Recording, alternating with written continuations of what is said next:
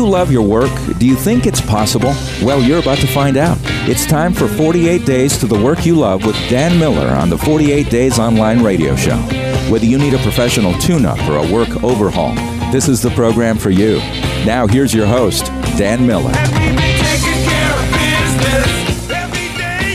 You know, this week I had somebody ask me, can you learn how to see new ideas that other people don't see? We had a group of people out here on our property for one of our coaching events, and we were taking a walk around the property and looking at some of the fun things that I've done on the property. You know, trees that have been carved into eagles and people's faces, old tractor tires that have been turned into playground equipment, wood chip mulch areas that I've got all over the property, nature trails and things. Somebody said, you know, how do you think of all these ideas? Can you learn how to see opportunities that others don't? Well, I believe you can. Hey, this is Dan Miller, host of this edition of 48 Days Online Radio. We're going to be talking about those kind of questions and more, how you can transform your work feeling, the sense of meaning, purpose, accomplishment, and money as well. Yes, that does come when you are aligning your passion and your wisdom. It ought to release the very best in you. Frederick Beckner says that you find your calling when your greatest gladness meets the world's greatest need. Well, if you don't have gladness in your work, chances are you're not working in your highest calling or your vocation. It's something else. It may be producing a paycheck, but it's not that. Well, how do you find those ideas that other people don't? You know, I think that you can just tune yourself into that. I wrote a blog just this week about this idea of left brain, right brain. And we know that in the left brain, there comes our analytical, detailed, logical thinking. You can do mathematical calculations or draw architectural plans there or be a great dentist. Those are primarily left brain skills. And then we talk about right brain. Well, that's creative, artistic, musical, fun kind of stuff. And a lot of people think they're stuck in one side or the other. And as usual, the grass is greener on the other side of the fence. Those who are in the left brain say, oh, I wish I were more creative. I wish I were more spontaneous. And those who are in the right side say, oh, I wish I were more organized and more detailed and wasn't so sloppy in what I do. So don't think that one is good and one is bad. But if you feel like you are primarily one side, sure, it would help you, no matter which side that is, to tap into the other side of your brain as well. So if you're very logical, calculated, detailed kind of person, go to an art show. Go to a musical concert that you would not otherwise go to. You know, hang out with some friends that you haven't hung out with for a long time. You know, take a trip to, one of the natural wonders and stand there and just look at something that's so spectacular you can't understand it or figure out how it happened or how it works. I mean, those are great experiences. I mean, I took my granddaughters to lunch today. Trust me, every time I take them to lunch, no matter where it is, I have some experiences that I've never experienced before. They're just that spontaneous and full of life. And I love learning from them. But here's how noting new ideas can work. We really become better at it. Here's a phenomenon. Let me just explain to you how this can work. Let's say that this afternoon you go out and you buy a red 850 Volvo four-door sedan. You know what you're going to see tomorrow? You're going to see about 6 red 850 Volvo four-door sedans on the road. And you're going to think, my gosh, did everybody go out yesterday and buy those red 850 four-door Volvo sedans? No, they were there all the time. You just didn't notice them. But having one yourself, now you're more attuned to that. And so you see what was already there all the time. Now, there's a physiological or an anatomical phenomenon that describes that. It's called reticular activator. Now, reticular, you know, then is related to the eye, and that's exactly what it is. Reticular activator means now your eyes are seeing something that was already there, but it was just never in your awareness. Well, I think the same thing is true with ideas. If you have your idea antenna up, you'll start to see things that other people miss. Just make sure that you're noticing things around you. Stop and look at a tree, and instead of looking at the leaves, look at the shading that is formed by the leaves.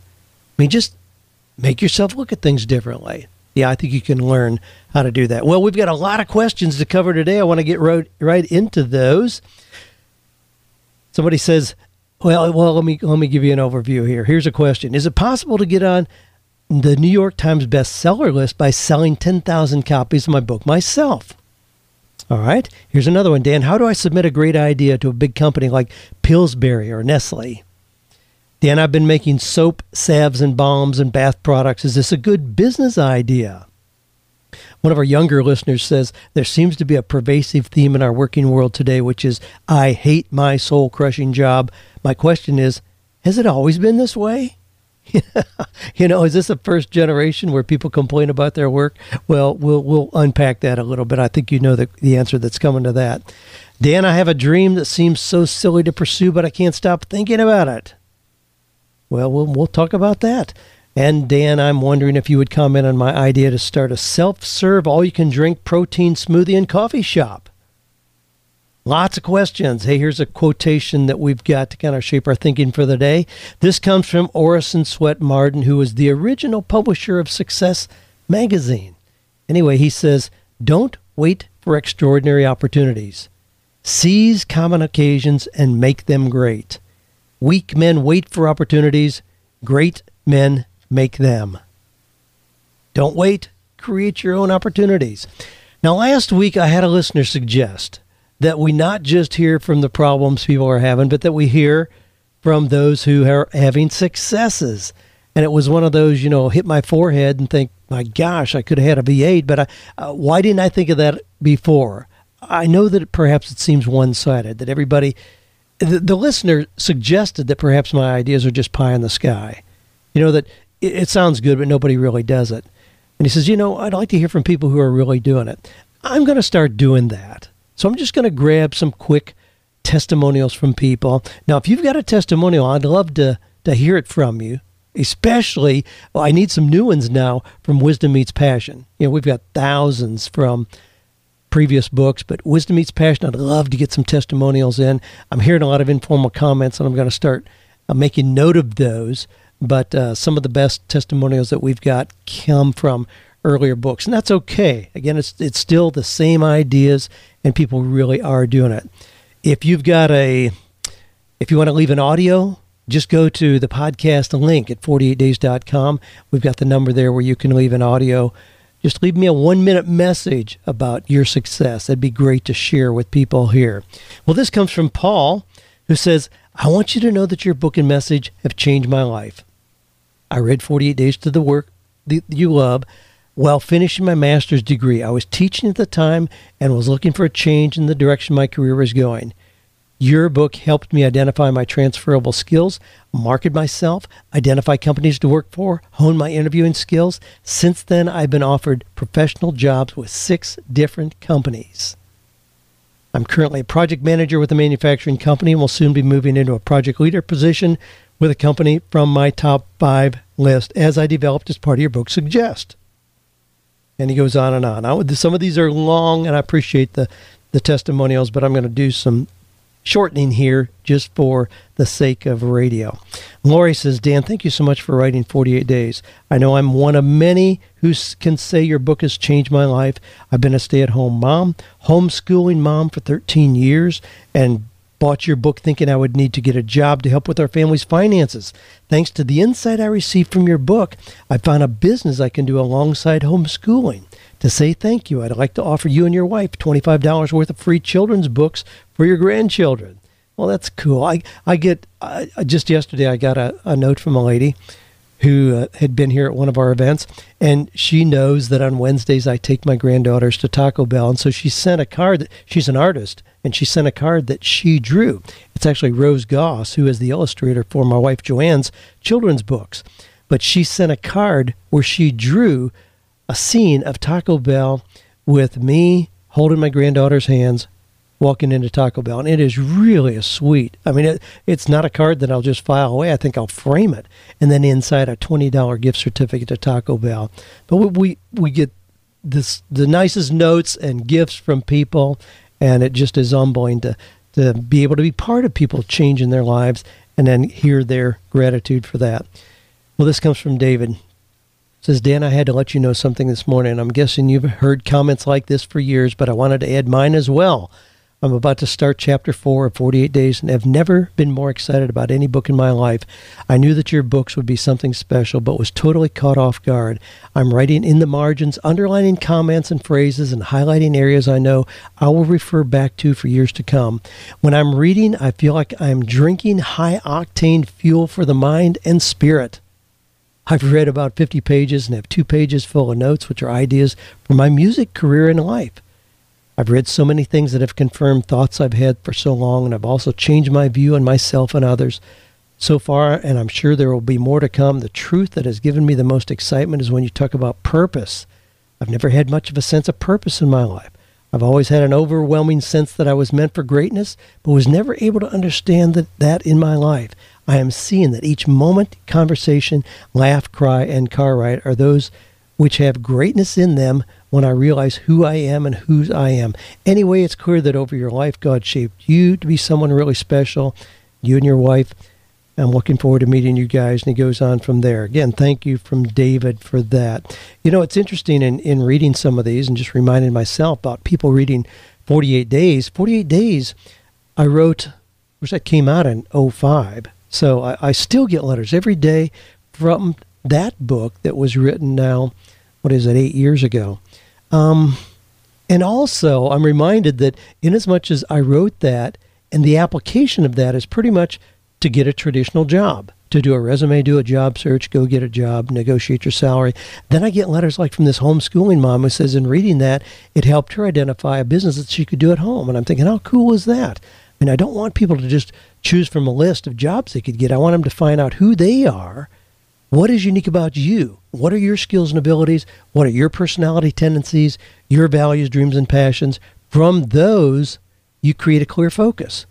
And then see what that leads to, if that's a traditional job or if it's something more creative and non-traditional, more entrepreneurial, if it's being a freelance person or a contingency worker or an entrepreneur. I mean, it can lead to all kinds of things.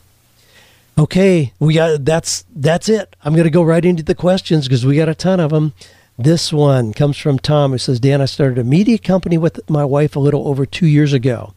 We've helped publish about 20 to 25 books so far. Boy, that's awesome to be able to do that, is start a little publishing company and do that. Tom says, we offer editing, graphic art, formatting, and publishing through CreateSpace. Our clients are happy and the products are quality. Most of these books sell a few hundred copies and then seem to fizzle out after a year. However, one of my authors just teamed up with a pastor of a large church and wrote a book that is getting a lot of attention even before it's finished. This pastor travels around and also has a strong prison ministry. They came to me and asked if they could order 10,000 copies to start. They said they have thousands of pre-orders and more people are inquiring. They're giving the greater share of the proceeds to a friend of mine who moved to Africa and has a ministry there. So my question's for you. With 10,000 plus copies, is CreateSpace still the right way to go? I know you've done multiple options. No, it's not. CreateSpace is a branch of Amazon. I'm a big believer in that. It's a wonderful place to go. And the primary purpose is so you can order 25 books to start with. There's no risk of having to order a lot of books. If you know you're going to order 10,000, then by all means, do not use CreateSpace, because the way that that's set up for self-publishers, you're going to pay more per book. So you're going to pay about $4 a book, whereas if you're going to print 10,000 copies, I don't know exactly what size book you're talking about, but chances are you could get it done for maybe $1.40. I mean, The Rudder of the Day, the book that I have that's so popular, we get those done 10,000 at a time, and that's exactly what they cost me, $1.41. I mean, you'll save tons of money if you know you're going to do 10,000. So no, look at just a traditional printer. Don't go through even one of the self-publishing houses. Just check with a local printer where you are. I mean, here in Nashville, we have hundreds of them. Not sure what city you're from, but I'm sure the same thing is true there. Just get a bid on printing those books directly. And then number 2, is it possible to get on the New York Times bestseller list by selling 10,000 right away? No, not like this. If you order 10,000, have them printed, it doesn't matter if they come through Amazon, through CreateSpace like that, or if you go to a printer. That's not going to get you on the New York Times bestseller list. Here's why.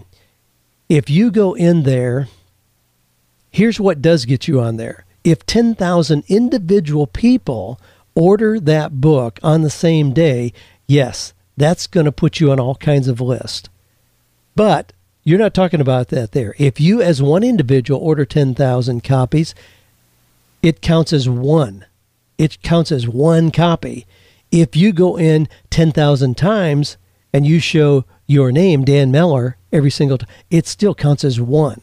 There are all kinds of safeguards against people working the list. So there's no way that you can just order 10,000 and have that count toward being a bestseller. Don't worry about it. Just sell it. Make this a business thing. Don't worry about milking these lists. That has little value, ultimately. The real value is, are you selling books and making money? Make sure your business plan allows you to do that. Well, let's go on. Let's go to a question from Edom, who says, I've been quietly listening to the wisdom you deliver with such authenticity in your podcast. You can't imagine how much just listening to your archive of podcasts has motivated me in every area of my life. Thank you so much. I'm addicted. I love writing and engaging with others and their life's issues.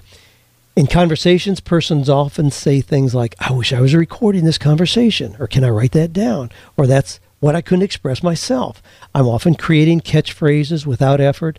I want to begin compiling these works and as a form of residual income, begin publishing motivational ebooks, audios, and online market t-shirts with catchphrases, as well as my own podcast radio show. Cost-free and low risk, how can I get started? Please. Well, let me jump on the t-shirts to start with. You want to do those cost-free and low risk? Here's what to do. Go to Zazzle.com, Zazzle.com, or Threadless.com. Now, I'll put these in the show notes for the podcast today so you can go there and find them. You can go there, and without buying a shirt, you can design a shirt and simply then point people to it that it's for sale. If people buy it, you get a decent percentage of the sales price. Same thing is true on Threadless. Can't say those THs together. True on Threadless. You design a shirt. If people buy it, you get a percentage of the profits. Great way to start with the low risk, no cost at all. Now, if you do produce a few and you want to sell them yourself and have increased margins, you can use Etsy, ETSY.com, and I'll put that up in the show links as well. For the other things, the little sayings that you've got, look at doing creative things, not just another book. It's going to be hard to market a book of all your original sayings. Actually, I would encourage you to develop a theme, if it's leadership or positive thinking or motivation or sunny side up or whatever.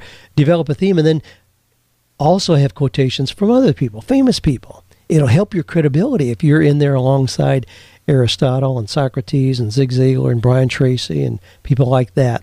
I've done that for years, where it boosts my credibility by having lots of quotations from other famous people. And it's a very legitimate way to do that. So I would encourage you maybe to do that. But then you can look at doing things like coffee mugs. The coffee mugs are notorious for having these cute little sayings on them. This morning I was in a meeting with Dave Ramsey to start the day off, and he came in with this really cool looking cup, and it had on it, I turned the cup around so I could read it, but it was like capitalism built the world, something like that. Obviously with Dave's focus on capitalism and free enterprise, people send him mugs with all kinds of things that are related to that. Now you can do ebooks, audiobooks with no cost. Just start putting things out there to see if you can attract an audience.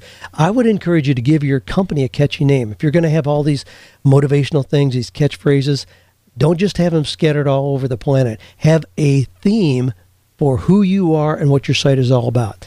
Think in terms of life is good. Go to that site, lifeisgood.com. Look at what those two guys have done, two brothers have done with that one phrase, and then building around that. And they have all kinds of phrases, and they have hats, t-shirts, coffee mugs, mouse pads, pens, all kinds of things. A great model to follow for that. I would encourage you to check that out. Well, hey, this is Dan Miller. We're going to blast through a bunch of questions here in this segment of 48 Days Online Radio. I'm the host.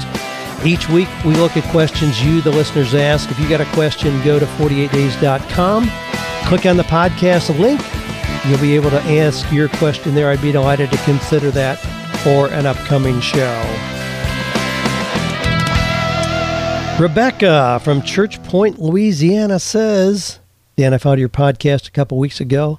I would completely enjoy it. I would love your help with an issue. I have a great idea for what I think a big company like Pillsbury or Nestle could use and make a great profit. The only thing is I want to submit the idea, but going on their website, it looks like any idea they receive becomes theirs without having to give anything to the one who submitted the idea. I'm sure many times that is an acceptable thing, but what I have in mind, I know for a fact, this would be a great product that no one has. I actually called Nestle and talked to someone and nicely got told they hire researchers for new products and they couldn't go further with my submission. Not sure what step to take next, please. Now, this has changed a little bit over the last few years, Rebecca. 3 years ago, I would have said, don't waste your time. You know, these big companies purposely stay away from people who have good ideas. It's too complicated. There are too many legal issues. It's too risky to talk to somebody. And this has happened thousands of times where, you know, they have an over coffee conversation with somebody, and then a year later that company comes up with a product that sounds kind of vaguely familiar like that, and so the person says, well, I told him about that. They would rather not hear about the idea. They really would. However, that's changing a little bit. Knowing, every company knows that there are good ideas floating around. They can't have everybody under their own roof that has good ideas. So it's changed a little bit, but I'm going to give you one bit of information and you take it there because there are so many variables on this. There is no easy answer. What I want you to do is pick up a copy of Stephen Key's book, One Simple Idea. Turn your dreams into a licensing gold mine while letting others do the work. And that's what he does, come up with ideas, and he sells those ideas to companies. He's the only person I've ever known that has actually been able to make that work. But he tells you how to do that. That's the book that you need. One Simple Idea by Stephen Key. All right, this comes from Colorado. Betty says, Dan, I've been making soap, salves, and balms and bath products for our family for several years. Everyone thinks I should start selling them. Is this a good business idea? I'd love to hear what you have to say about this kind of business. Well, Betty, you have a business that's very time and labor intensive. It provides linear income only. Now, what that means, and if you've listened to me at all, you understand the difference between linear and residual income. Linear means you do something once and you get paid once. Residual means you do something once and get paid 10,000 times over. Now, there's a little bit of that potential in soap making. I mean, if you make 10,000 bars, yeah, you could have one big day of making soap and then you sell those out of your inventory. So there's a little bit of that, but it's still something that's very time and labor intensive. So is this business possible? Yes. Are there a million competitors? Yes. If it's your absolute passion, then do it anyway. However, let me throw this in as kind of a caveat. If you're just looking for a profitable business, don't do this one. This has got too small a margins. Just keep making soaps for yourself and your friends as a hobby. Find another business with more potential. Now, again, remember I said, if this is your absolute passion, then do it anyway. Just do it 10% better than anybody else is doing it. Knock it out of the park. Have fun with it. But it's a very bricks and mortar kind of business and doesn't have the leverage of the businesses that I personally would be interested in. Craig says, Dan, there seems to be a pervasive theme in our working world today. Now, check this out. What do you think about this? This is pretty interesting. There seems to be a pervasive theme, Craig says, in our working world today, which is, I hate my soul-crushing job. It has sucked the life out of me. I see it throughout the 48 Days community and hear it all the time among my peers. My question is, has it always been this way? I started in the workforce in the early 2000s, so I'm unsure of the working environment prior to that. Was this theme common in the working days of my parents and generations before? Or is this disdain for one's job something more recent? If it's more recent, what has changed in the working world that would make this theme so prevalent today? Thanks, Craig. Now, what do you think? Have people complained about their work since Adam and Eve? Or is this a recent phenomenon? Well, frankly, Adam and Eve were told that, once work was cursed, they probably were cursed in their work, until that curse was removed a few chapters later in Genesis. I think work is something we should enjoy. Certainly that's my model and my goal, always has been, and it's always been something that's been true for me. But has this increased? Yeah, I think it's increased. But before I tell you why I think it's increased, I also want to play a little tidbit for you here. Made out of mud. A poor man's made out of muscle and blood and skin and bones. A mind that's weak and a back that's strong. You load the 16 tons. What do you get? Another day older and deeper in debt. St. Peter, don't you call me, 'cause I can't go. I owe my soul. Well, this is a very old recording. What do you think? Did people have feelings about their work way back in the 40s? I was born one morning, the sun didn't shine. I picked up my shovel and I walked to the mine. I loaded 16 tons, a number 9 coal, and the straw boss said, well, bless my soul, you load 16 tons. Well, you get the idea. That's Tennessee Ernie Ford. That song, golly, that song spent 10 weeks at number 1 on the country charts. 8 weeks at number 1 on the pop charts. Made Tennessee Ernie Ford a crossover star. It became his signature song. It was written in 1946. His rendition that we just heard there was done in 1955. I went back and found that when I read this question, have people always complained about their work? Well, it goes back a long, long ways. Now, let me address, though, do I think it's more common today? I think, yes. I think that people are less likely to put up with work that sucks today than they did a few years ago. I think there was kind of the mentality, hey, work is work. You just go off to the salt mines. I mean, after World War I and World War II, a lot of guys just went to work, the responsible thing to do, went to work in the industrial factories, automotive factories. Wasn't particularly work that people enjoyed, but they did it just because they needed a paycheck. Things have changed. There's a whole lot more opportunities for people today. Now, in Wisdom Meets Passion, a new book that I just wrote with my son, Jared, in the very first chapter, we addressed the idea of inverting Maslow's hierarchy of needs. Now, if you remember back in Psych 101, Maslow's hierarchy of needs had on the very bottom safety and security. And then you move up to self-esteem and belonging, and then self-actualization and transcendence. So it means if you are just thinking about having enough food to eat, that's all you're thinking about.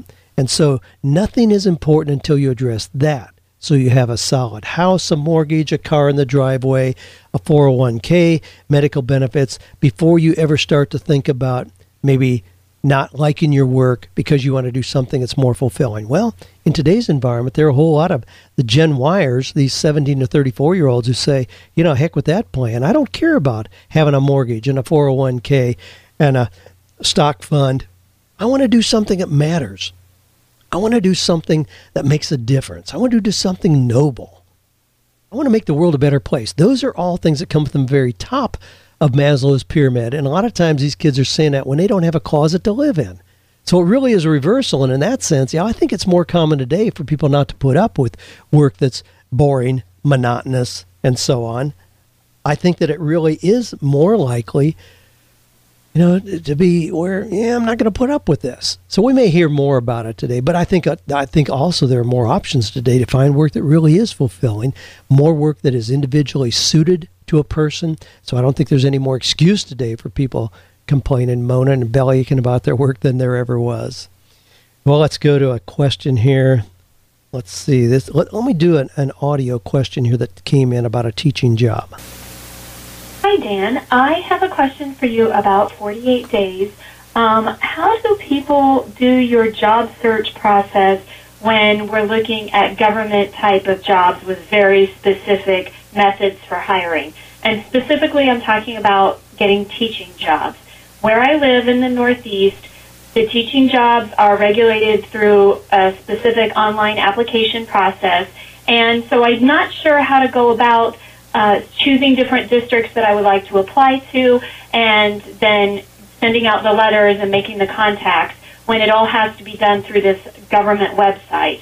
So that's the question that I have for you, and I would be really excited to know if there's kind of a way around it, or I'm a career changer, so I've been in another field, and going into the teaching field, I wanted to make sure that I'm marketable and make sure that I can get a job in a competitive job market for the next school year.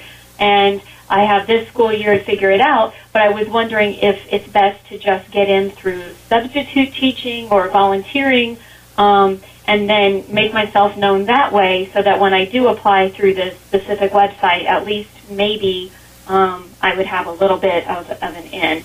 So thank you so much for all you do. That would be so helpful if you would address that on a podcast. Thank you. Bye-bye.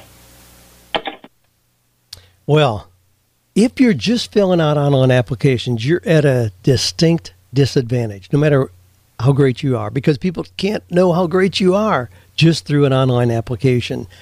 So in a short answer to your question, absolutely. Do those things where it puts you in front of decision makers personally. If that's substitute teaching or volunteering, by all means do that.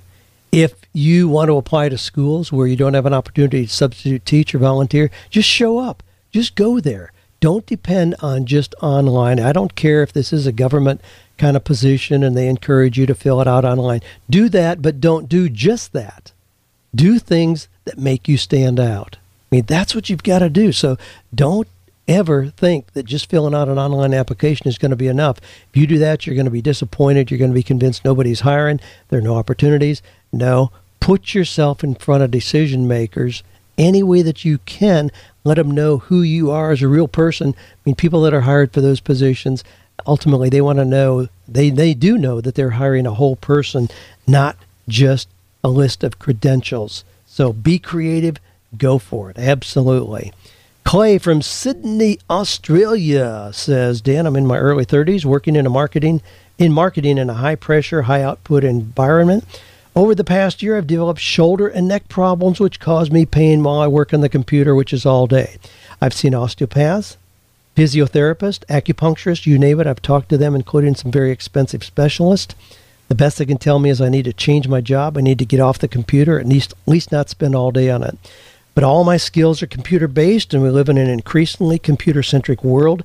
I know my next career shift needs to be away from computers, but how can I go about this? Who can I speak to for guidance in this unknown, computerless world?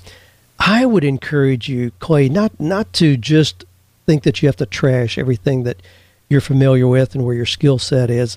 I'd continue talking to some people in this area that you've already kind of alluded to. But, I mean, I'm at my computer. I live in my computer. I mean, I write. I do blogs, newsletter, podcasts. I mean, I live at my computer. I have an ergonomic chair that, I mean, if I didn't have this chair that I'm sitting in, I'd probably be good for about 2 hours a day. I mean, I have a chair. It cost, I think, $900, but I've had it for probably 7 or 8 years now. So amortized over that length of time as a part of my business equipment, it's very inexpensive. But I mean, I would not think about sitting in a $60 Office Depot chair for 8 hours. I mean, I would start with that. Joanne and I both get massages every Friday. I mean, that's an integral part of our health plan. That's not just some fancy schmancy luxury. No, that's part of our maintaining health. And by Friday, I can feel it in my neck and shoulders. My massage therapist knows, what to do with Joanne, but with me, she knows that she's going to spend maximum time on my neck and shoulders because I've been sitting at a computer. But that's a real relief for that. Gets me fired up for the weekend, and by Monday, I'm all energized and ready to go again. I would encourage you to take a break, like every 48 minutes. I mean, do things where you're not just on your computer. I would also do things. There are some really cool desks these days that elevate. My buddy Robert Smith, who's personal manager for Andy Andrews, has the most amazing workspace I've ever seen in my life.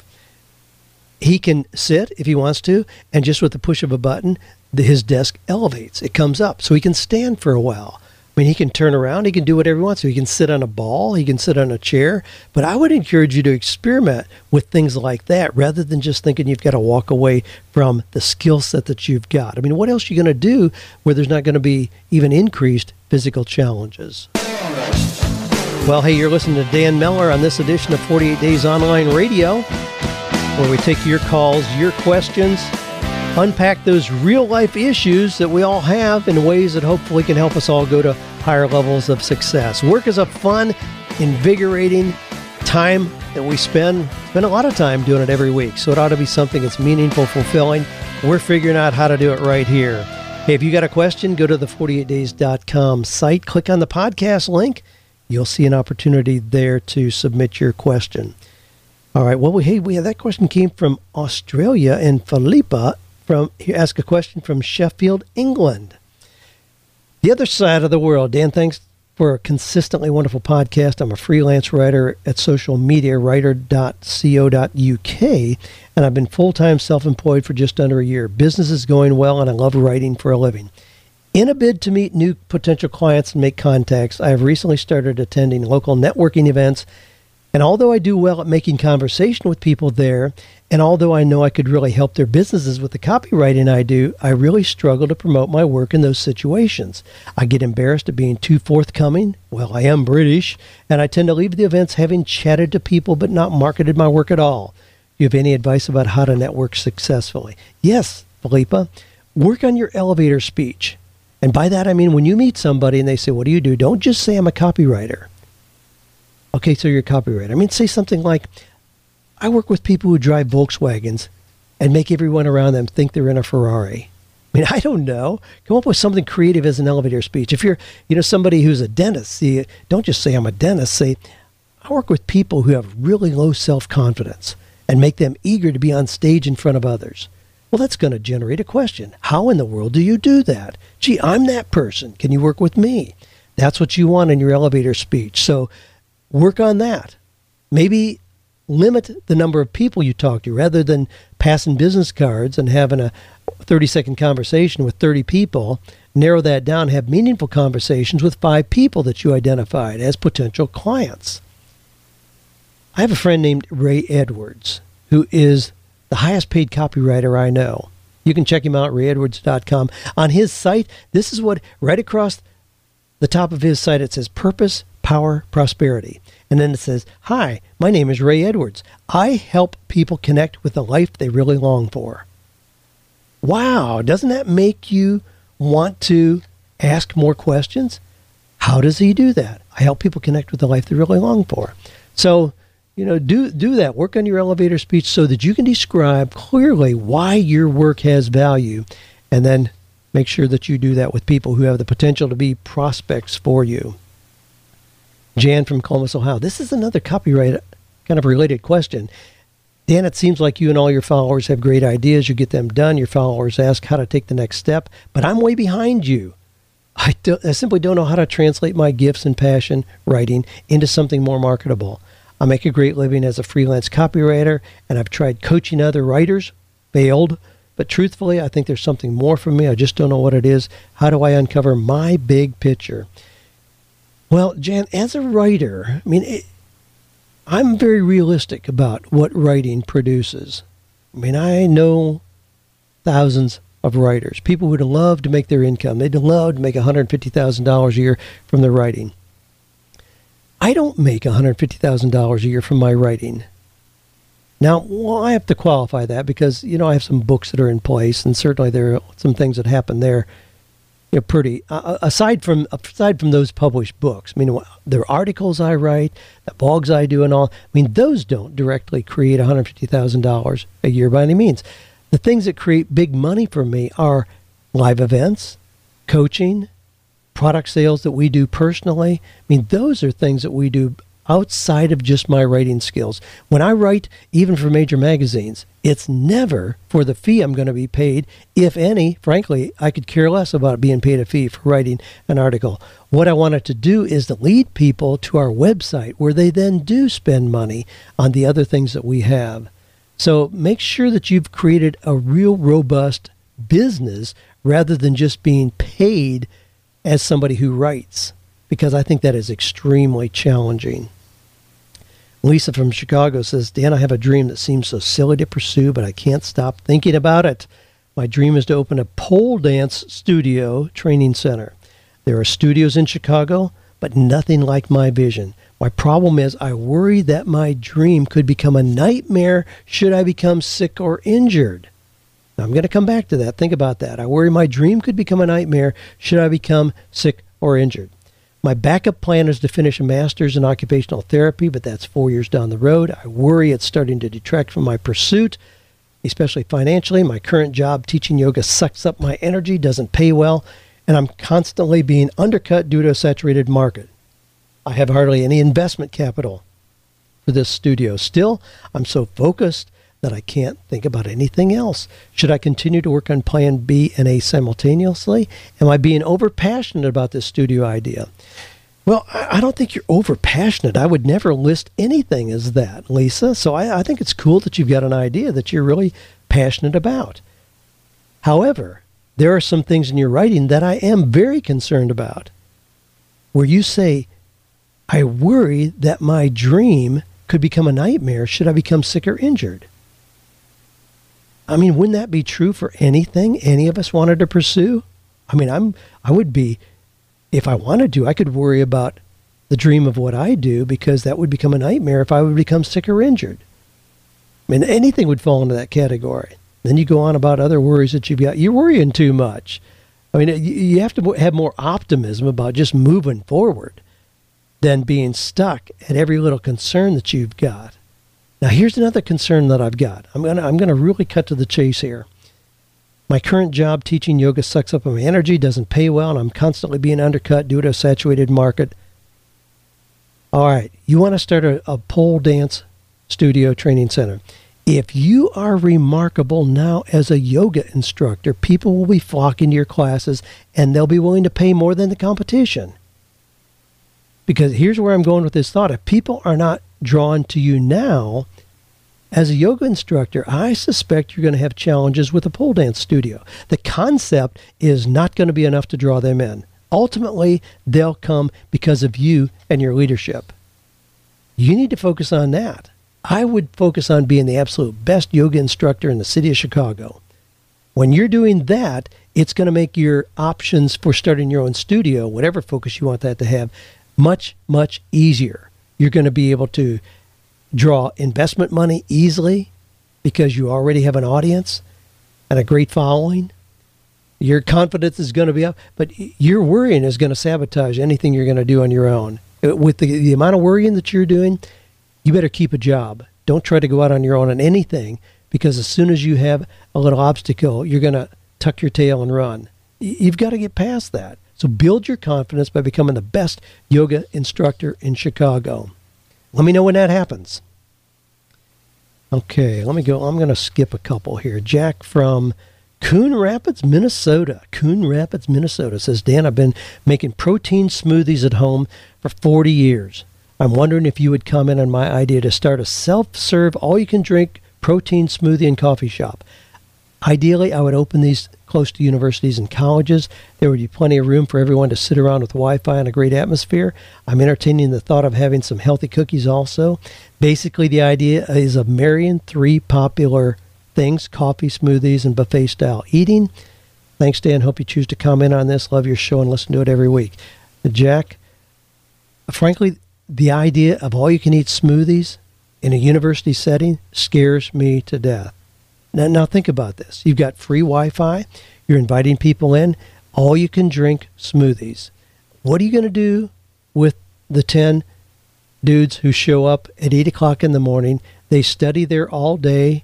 They share notes together, get ready for the exam. They're there from 8 o'clock in the morning till 8 o'clock at night, but they have an all-you-can-drink smoothie. The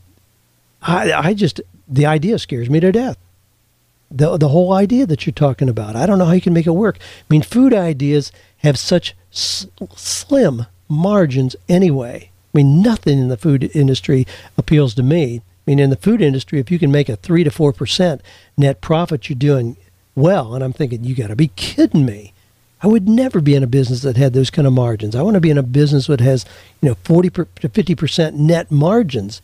And in selling informational products, I can do that consistently. Now, you don't have to be in my business, but that business with that kind of a model, man, unless there's something I'm not seeing, it scares me to death.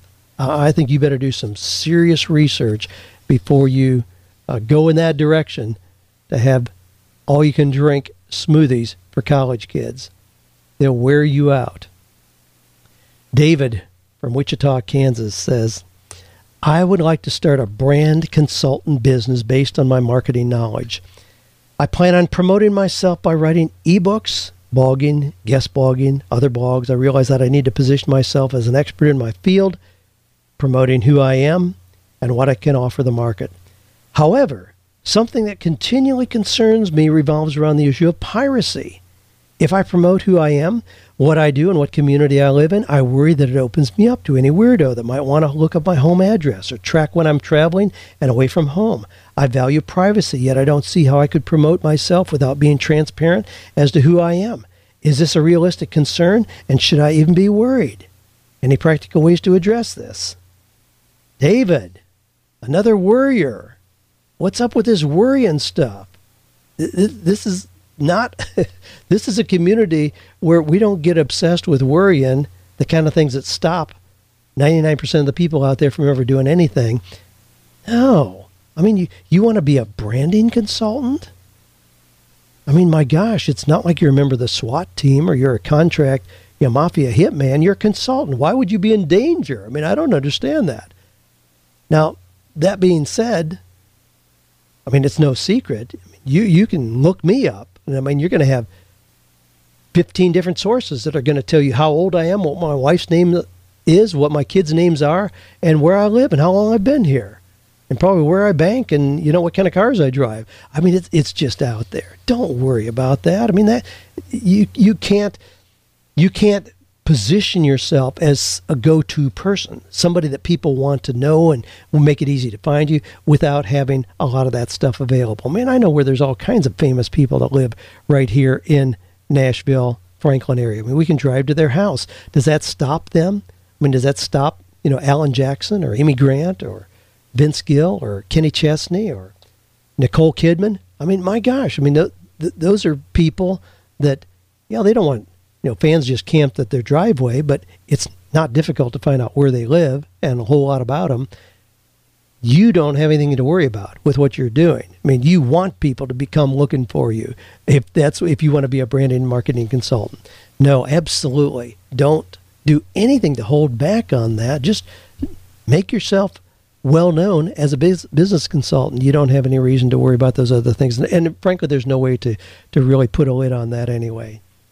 Well, hey, I'm going to not do any more questions here. We got lots of them. Thanks for the questions coming in. Thanks for being part of this community. Hey, just a reminder, I have people periodically, that ask about my coaching. Well, not periodically, and we have a lot of requests, but I welcome those. I mean, just go to the coaching tab at 48days.com. I mean, I engage with people who are in situations where there's no easy solution. Those are the ones that intrigue me. If you just need to polish your resume and get a job, we refer those to competent coaches in our network. But if you're in a situation, I mean, I got a situation right now where a guy is a medical doctor and he also is a commercial airline pilot. And he's trying to figure out how to make those both work. I mean, one makes about $250,000, one makes about $500,000, and his wife is concerned about them being able to live on $250,000.